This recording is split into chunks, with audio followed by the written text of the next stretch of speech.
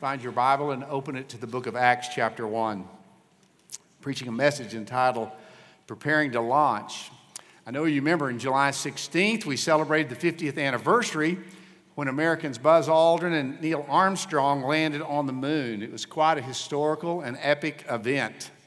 Most of us will remember where we were when those black and white images were being shown around the world, and the USA had done what seemed impossible. And even today, 50 years later, it still seems a little surreal, doesn't it? Do you know when those preparations began for America to send someone to the moon? Well, I don't know exactly, but I do know this. It really can be traced back to 1957 for sure, when the Russians launched Sputnik, the first satellite to orbit the Earth. And then they followed up by sending Yuri Gagarin, the first cosmonaut to orbit the Earth, in April of 1961. But as you know, in America, by February of 1962, we closed that gap on the race for space by sending John Glenn, who would orbit the Earth some 3 times. But the battle of world powers would be decisively won in 1969 as Apollo 11 reached the moon. Why do you suppose the victory? Well, can I tell you, there was at least 12 years of diligent preparation and untiring passion, and it paid off. You know as well as me, any endeavor, any business, any church plant has to have some dedicated time of preparation before they ever open their doors. And so it was with the first church in the book of Acts. Remember last Sunday as we looked at Matthew chapter 16, we see that Jesus promised the coming church. It was on the imminent horizon. And he declared some critical things, though, had to happen. In essence, he said, the week of passion is coming, and it'll occur in Jerusalem. There will be that betrayal, that mock trial, the agony in Gethsemane, his scourging and beatings, and ultimately he would be taken to the cross where he would shed his lifeblood. Then he would defeat our last enemy, the grave, and then certainly the ascension. But before the church must come, there must be the sending of the Holy Spirit, the mandate for us to take the gospel to the world. And we know what happened in Acts chapter 2 at Pentecost. 3,000 would be saved and baptized, and the Holy Spirit of God fell. But before that, there was this time of preparation and prayer that took place in an upper room in anticipation for all that God desired for the church. In our text this morning, we get the story of anticipation and preparation for all that is soon to be unveiled with the bride of Christ. So let's look at, I know these are familiar, but 8 verses today out of Acts chapter 1. Please stand in honor of reading God's word. You follow along as I read these first 8 verses. Just going to unpack those today, make some observations as we make our own hearts ready and prepared.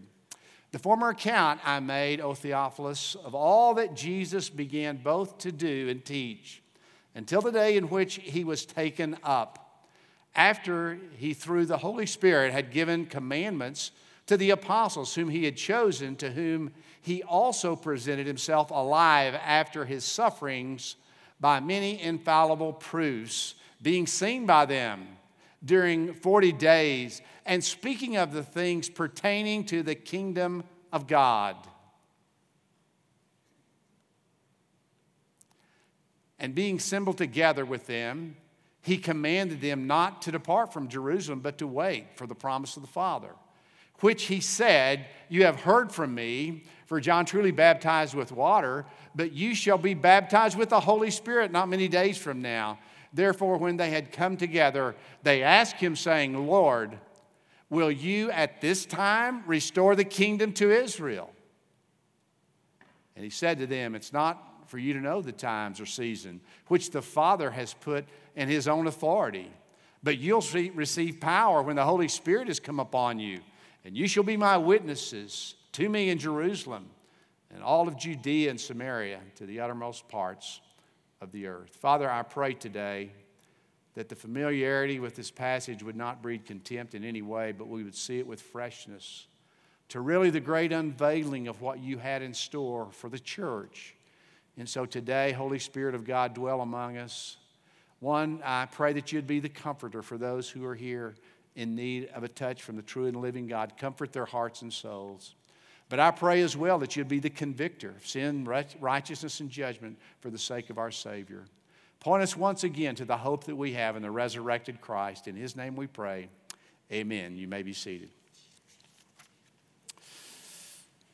When you begin reading the book of Acts, you learn quickly this, that the work of Christ is both finished, yet it's unfinished. The redemptive work, of course, is complete. And you remember as Jesus cried from the cross, tetelestai, which means it is finished, His work on the cross, the act of redemption was complete. But the work of evangelism and ministry and missions, of course, was just beginning. So we see this transition taking place because after this 3.5 years of Jesus' ministry, He did preach and teach. He trains His disciples, and now He was handing off this responsibility that would be theirs. But He wasn't going to leave them stranded or without power because there was a big task in store, a daunting task, and He was going to send the Holy Spirit. So under Roman numeral 1, you see with me first the waiting of God's promise. We quickly notice that the book of Acts begins by Luke's telling us that it's addressed to Theophilus, a term that means lover of God. It can mean a friend of God. So we really don't know if he's addressing this specifically to a Gentile believer or just all of us who would be friends of God or lovers of God. But I know to those who love God, the gospel message and the history of church expansion is the wonderful fragrance of eternal life. But to those who reject it and neglect it, guess what? It becomes a stench, a stumbling block, and foolishness. But to us who are being saved, it is the power of God. But the command we see in verse 4 was not to leave Jerusalem. Why do you think He was giving this command? A lot of these disciples were Galileans. They would be returning home. And specifically, all that had gone on in Jerusalem, at Jesus being crucified, they would have undoubtedly had home. But He said, look, I don't want you there. I want you to tarry in Jerusalem. I want you to be obedient. And He simply tells them that they're to wait. I don't know about you, but this is certainly true with me.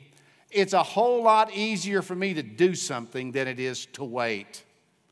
But I will tell you, oftentimes in the church, the answer is not in more activity, but in waiting on God, resting in Him, being patient and being still. Sometimes the work of God is to wait on God. You know what it says in Isaiah chapter 40? Those who wait on the Lord, they shall renew their strength. They shall mount up as wings like eagles. They shall run and not be weary. They shall walk and not faint. So notice with me, as they wait for God's promise, we see under letter A there in your outline, their confidence. The basis for their confidence and assurance is God's promise and all that they had experienced during those days with the resurrected Christ.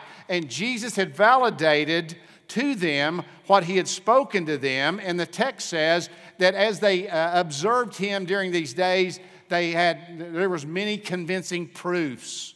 Now, the Greek word translated proofs, there's a strong word declaring they were confident because of this decisive evidence, these undeniable truths. The theologian C.T. Craig said, these early Christians did not believe in the resurrection of Jesus Christ because they couldn't find His dead body, but because they had found the living Christ. And so Jesus' resurrection, as we well know, that we believe in, as we just sang, is not some fabricated, imagined hoax invented by a few delusional followers, but the resurrection is backed by undeniable, convincing proofs that He indeed did defeat our last enemy in His resurrection. So after Jesus' resurrection, the Gospels declare that the apostles then, before He ascended, they ate with Him, they fellowshiped with Him. He taught them kingdom principles for another 40 days. Let me make mention today 5 strands of testimonies that are convincing proofs that the Christian faith is an unshakable foundation. The first, as you well know, is the empty tomb, where Jesus was taken after the crucifixion. And as we well know, those who visited there, the tomb, it was empty. The appearance of Jesus to the apostles and Saul of Tarsus we read about as well, and to James. And then over 500, it says in the book of 1 Corinthians at one time. And then thirdly, the evidence of the transformation of the apostles. We have timid cowards on one hand transformed to be willing to die for the cause and the sake of Christ. But another, certainly, pillar of proof of the resurrection of Christ is relative to even our worship day. They had always worshiped on the Sabbath, but after the resurrection and certainly the coming of Pentecost, they changed their day of worship to Sunday. Plus, what Christ had done in their lives and what Christ continues to do in the lives of many of us give declaration, yes, these are convincing proofs. So the evidence then leads us to a logical conclusion. Jesus rose from the dead, and surely this convincing proof was true with these early followers, and it's true for us today. It's the basis for their confidence. It stands as a centerpiece. It's the premier tenet of the Christian faith, and what a wonderful song we just sang declaring we believe. They had confidence, but secondly, let's see in verse 5 their compulsion. The promise was the coming of the baptism of the Holy Spirit. Certainly this wasn't going to be water baptism as John had baptized. It wasn't a baptism of repentance, but it was the coming and the indwelling of the Holy Spirit of God. Now, as you well know, this was not the origin of the coming of the Holy Spirit. We find the Holy Spirit working in the Old Testament countless times in creation, in prophecies, the writing of the Scriptures, and certainly in the ministry of Jesus Christ. While Pentecost was not the beginning of the Holy Spirit of God, it was certainly a new dispensation regarding what was going on with the Holy Spirit of God. Because after Pentecost, the Holy Spirit would come upon believers at the time of our conversion. By that I mean, when someone gives their heart to Christ, guess what? God the Father, God the Son, God the Holy Spirit comes to dwell in our hearts through faith. 1 Corinthians chapter 1, for we're all baptized by one Spirit into one body, whether Jew or Greek. And the baptism is the operation of the Holy Spirit of God, taking an individual believer and making that person a part of the body of Christ. We use the term regeneration. And this regeneration happens once we come in repentance and faith to believe in Jesus, and we receive God the Father, God the Son, and God the Holy Spirit at that moment. It says in Colossians 2, for in Him, in Jesus, dwells all the fullness of the Godhead in bodily form. And then Colossians 2:10, we're complete in Him, who is the head of all principalities and powers. Now, as you well know, and I'm sure you probably have many charismatic friends that oftentimes believes that we as Baptists need to get baptized with the Holy Spirit. And in essence, they're saying we need a second work of grace in our life. We need some kind of additional empowerment. And they're often saying, well, you don't even speak in tongues, so you need to get something else so you can speak in tongues. And they refer to the baptism of the Holy Spirit. But you ever wondered what your response should be when they throw that at you? You know, here's what I think it should be. You just simply say, you know, I'm complete in Jesus. I gave my heart to Him. God's Spirit came to dwell in my heart through faith. He became my Savior, but the Spirit did His mighty work of transforming me. And Jesus Christ is Lord of my life, and the Spirit of God dwells within me. I would go ahead and say, look, I don't need more of God. God needs more of me oftentimes. But I've got all of God through faith in Jesus Christ. I want you to say this with me today. Jesus is enough for me. Say it with me, church. Jesus is enough for me. Isn't that a sweet thing to say? Let's say it again. Jesus is enough for me. So understand here in Acts 2 at Pentecost, the Holy Spirit came on all believers. In the Old Testament, we find Him coming on certain individuals to do a particular work, whether it was David or Samson or the prophets, but afterwards He would come upon all who would believe. Also, we need to be reminded that the Holy Spirit will never withdraw again from us. Here's what Jesus promised in John 14:16. I will ask the Father, He's going to give you the Comforter. He's going to give you the Helper, the Holy Spirit of God, and He will live with you or be with you forever. So these were about to be kingdom days of growth and expansion, and God was positioning these apostles and new leaders in the church for what he was about to do. And he says, this is going to take some preparation. Let me quickly say this morning. I believe God's preparing us here at Hoffmantown Church for the coming days.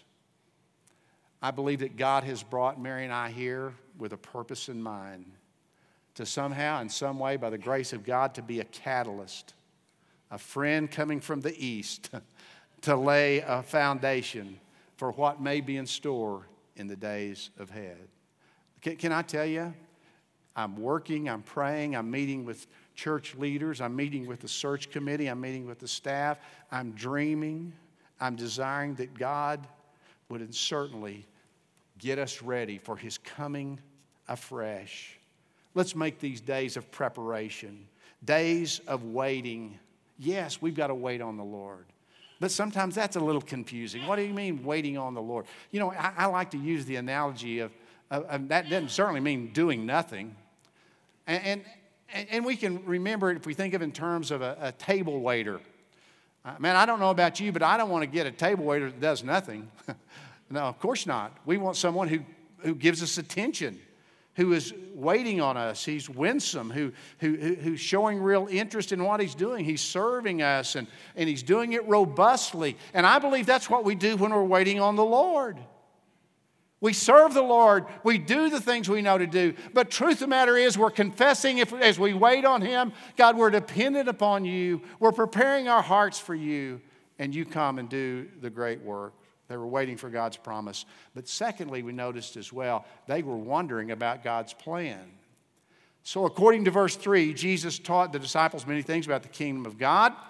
And when you study the disciples, Jesus often taught about the kingdom of heaven, the kingdom of God, which were synonymous, of course. And surely when Jesus came to earth, he brought God's kingdom, but the kingdom was not earthly, it was spiritual. Still, the apostles had not really yet comprehended all of this. So notice with me under A, their misunderstanding. We see this in verse 6. The apostles still thought this was just a Jewish deal.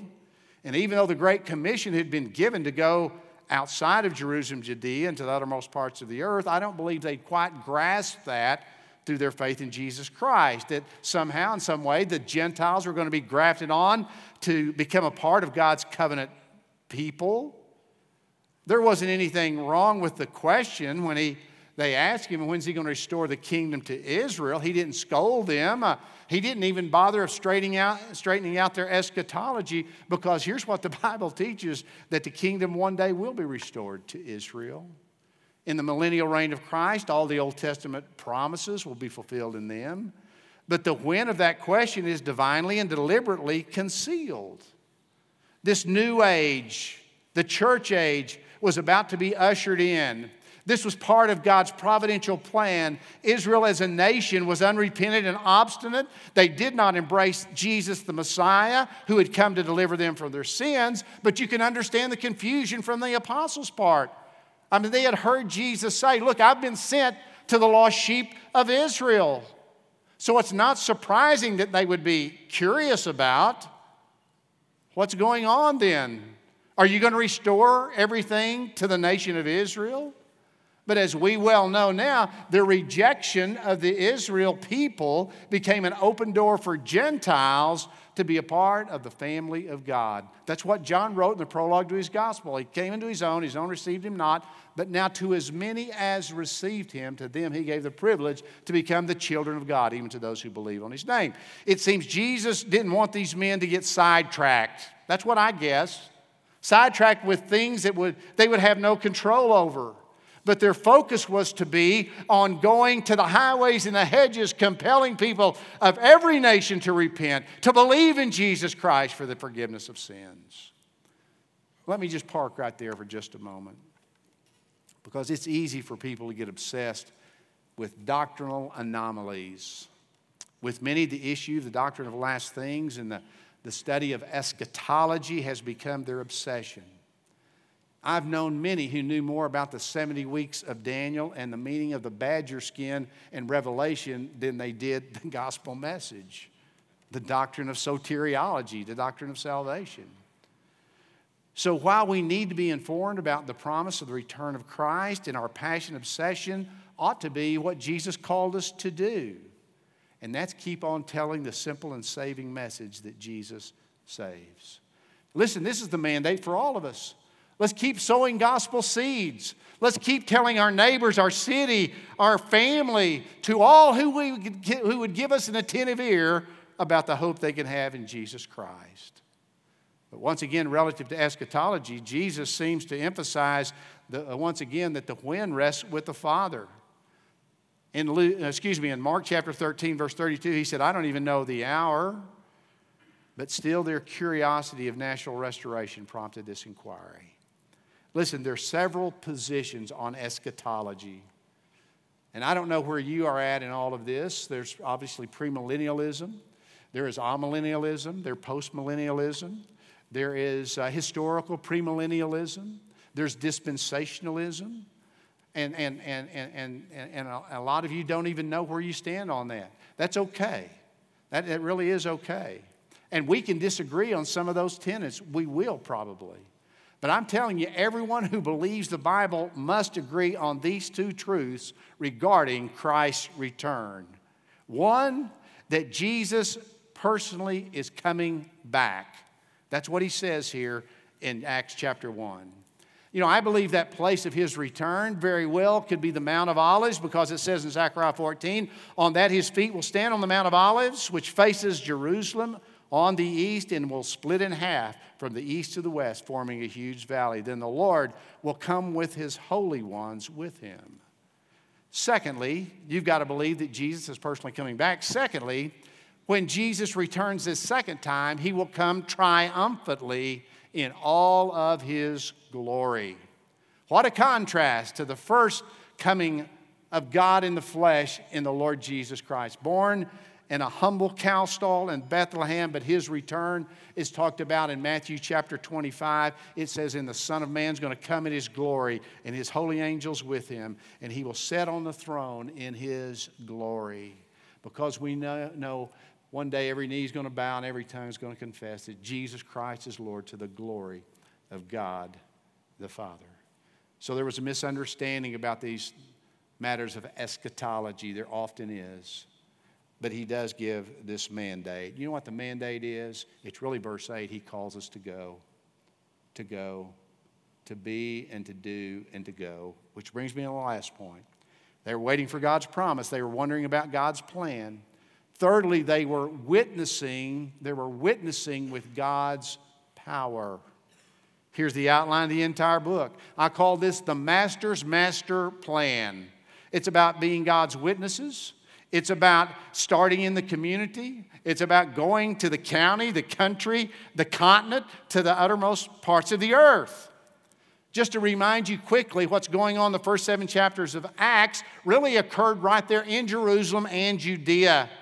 As you remember, Stephen is stoned in Acts chapter 7, and then suddenly the church is dispersed. We find Philip preaching down in Samaria. We find the church at Antioch in Acts chapter 13 sending out Saul and Barnabas on the first missionary journey to evangelize the uttermost parts of the world. And it's just as Jesus had instructed about going. It was about expansion. It was about growth. It was about going and telling the truths of the kingdom. So this is the last commandment Jesus gave. These red letter words are important words. Certainly the words of Jesus are important. Every word of the Bible is important. But these are the last printed words that we have recorded for the Savior saying for us to go. You know, I think it's always curious to learn of what someone's last words are. And I did a little research on that. With that intrigue, a couple of things that you might find interesting. One, it was P.T. Barnum who asked at death's door in 1891 this question: what were the receipts today at Madison Square Garden? Winston Churchill, before passing away on January 24th, 1965, you know what he said? I'm bored with it all. Andrew Jackson, 7th President of the United States in 1865, says, oh, do not cry. Be good children. We'll all meet in heaven. Harriet Ward Beecher, 19th century evangelist, passed away on March 8th, 1887. He said, "Now, here comes the mystery." And here Jesus in his last words, you know what he's saying? Tell of me. Share my love. Give a testimony. Be a witness. Tell what I've done in your life. Under A, we see the power he mentions. Jesus is saying, you're going to have to accomplish it on your own strength and power. I'm going to give you the power. The Holy Spirit's going to dwell within you. That word that's translated power there, it literally means capacity and power to do what you otherwise could never do. And certainly how true it is with God's indwelling Spirit, this Christian movement would have been without it. We would have been doomed from the start. We had to have the empowerment of God. But with God's power, with God's presence within, as we know, they could and would succeed. Right here's the problem with many of us today. Even in our witnessing, we see ourselves and we think that we're going to have to do whatever we're going to do for the Lord in our own power and strength. With really our understanding ongoingly, He's given us the Holy Spirit for this task. And so believe me, it's not like if you're being a witness that you got to talk somebody into something. Just ask God to help you and communicate in a way that would honor Him and be a good witness and tell of Him through the power of the Spirit. Listen, we know how feeble we are, and we know all that's wrong in our own life. And for the love of God, He gives us His Spirit, the empowerment for us to do as He promised. How do we do that? You know, the Bible says we got to let the Word of Christ dwell with us richly. We've got to yield our life to God's Holy Spirit. And when we do that, we'll discover that we're not having to do this on our own wit, our own wisdom, or certainly our own power. I remember the story well. I remember visiting with a guy who, back in my hometown of Ada, before I was actually in the ministry, he was a cowboy and got saved kind of probably in his late 40s and a little older when he gave his heart to Christ. And as you might expect, he wasn't the best at sharing the gospel in logical order for someone to clearly understand, but God used him. And I'll share this personal story with you. I remember on a visit, he's telling Bill, who needed to be saved, that God would save him. And then somehow Pete gets off on Melchizedek, the priest of Salem, and how that Melchizedek had encountered Abraham, and they had communion together, and then Abraham gave him a tenth of all of his wealth. I'm going, holy cow, where's he going with this story? And finally he tells a little bit around that, and then finally he turned and said, Bill, would you like to get saved? Bill said, yes, I would. And I thought, man, you can't mess this thing up if the Spirit of God is at work. And I'm telling you, you'll find the same thing being true. Man, I can't tell you. I have preached on stewardship, and someone came down the aisle and said, I want to give my heart to God. You know why? Because God's Spirit's working in their life. And we've got to have God's Spirit working in our life to make this connection with those that the Spirit of God is working through. Nothing replaces the power and the working of the Holy Spirit of God. Under B, we see the privilege that's ours. Jesus says, I want you to be witnesses unto me. We can represent Him. Is there a greater privilege than that, than going in the name of Jesus Christ? He says, I'm going to teach people to observe all that I've commanded, because it's not about your power, it's not about your position, it's not about your personality, it's not even about your persuasiveness, but you are going in the power that I will give you. What a privilege it is to tell of Him, to be witnesses. That word witness is actually in the Greek New Testament the same word translated martyr. And certainly these men that He was giving this command to, many would be martyrs. All the apostles save the apostle John. They knew the privilege that had been given to them to share the testimony of what God was doing. It was what they had experienced. And we have a responsibility to tell of our experience. It really like in a courtroom as we would give testimony on a witness stand and we put our hands on the Bible and we would simply say, I promise to tell the whole truth, the whole truth, nothing but the truth, so help me God. That's what we have to do. We tell the truth. It's not about our life, but it is about what Christ has done in our life. And so the question begs for you today, are you willing to do that? You see, sometimes it does take a little courage to break the silence. But here's what I know. God continually puts people in your path, and He puts them in my path if we can just speak a word of witness. You say, well, I didn't have time to share the gospel. I'm telling you, you can sow the gospel seed. Because here's what I've noticed in my life. Listen to me today.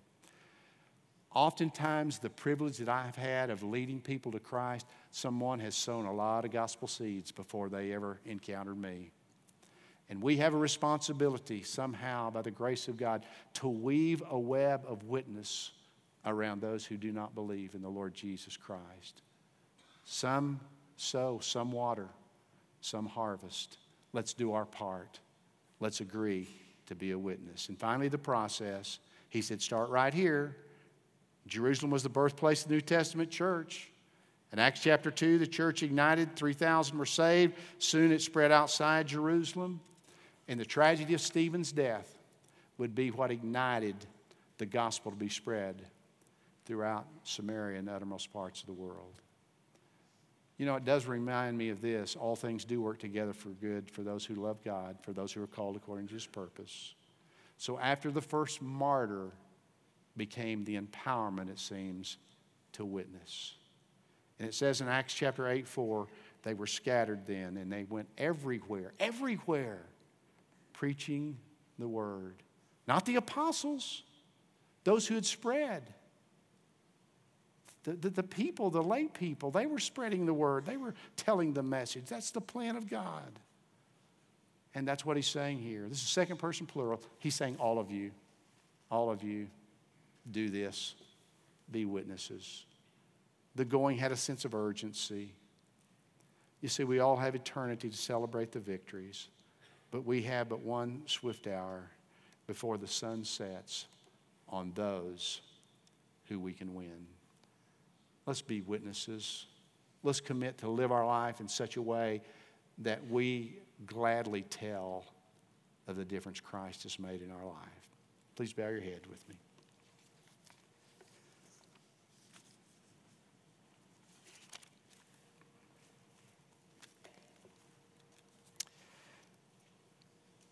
As David comes and we prepare to give an invitation today, really I pray that you would pray this prayer in your own heart. God, use me.